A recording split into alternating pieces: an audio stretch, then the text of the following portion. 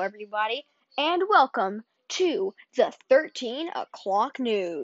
Well, there is definitely another trend on the line because people, they're done eating the laundry detergent. Now they're eating baby wipes.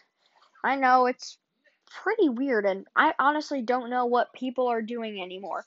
First, they're eating, well, this was like years back. First, they're eating Tide Pods. Then they're eating laundry detergent, but they've just taken a whole new level by eating baby wipes. Like, we don't know what's up with these people.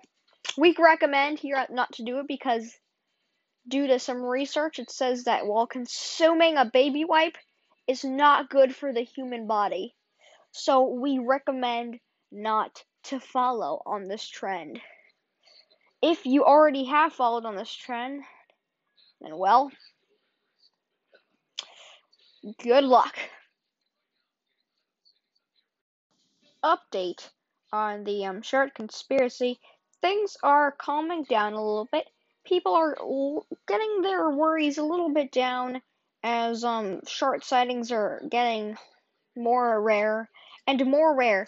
So it is cool to relax a little bit, get your guard off a little bit, but maybe this is their time that they are actually going to just strike, and it's dangerous. And honestly, I don't know what some people are gonna do, but I know I'm just gonna keep my eyes peeled, and we will report any sightings first thing.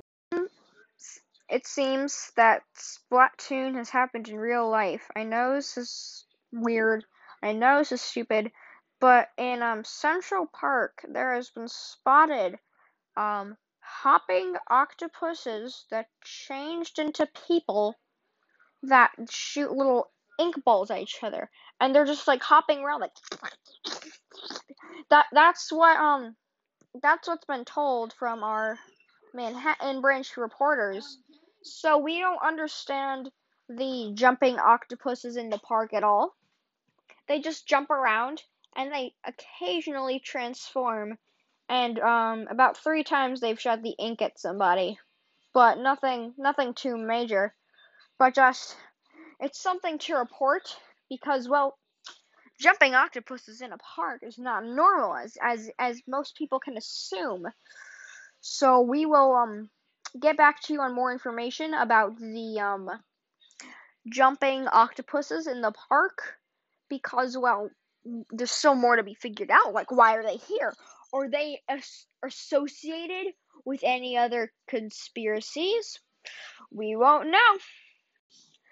Update on the shirt case, and actually this is a story to tell. We just got some breaking news about the shirt case that a person in the world, we're still gaining on that location right now, but a person in the world woke up covered in shirts. There was legit, we counted 57 on the body, which is actually now a world record. You can expect them in the Guinness World Records book next year. But they struck. They were trying to get our guard down, and thousands have let their guard down. But do you know what has happened? They have struck, and they will not stop. It has been clear that we cannot stop. We cannot stop looking for these, and we have now, the 13 o'clock news have now set a bounty for sharks.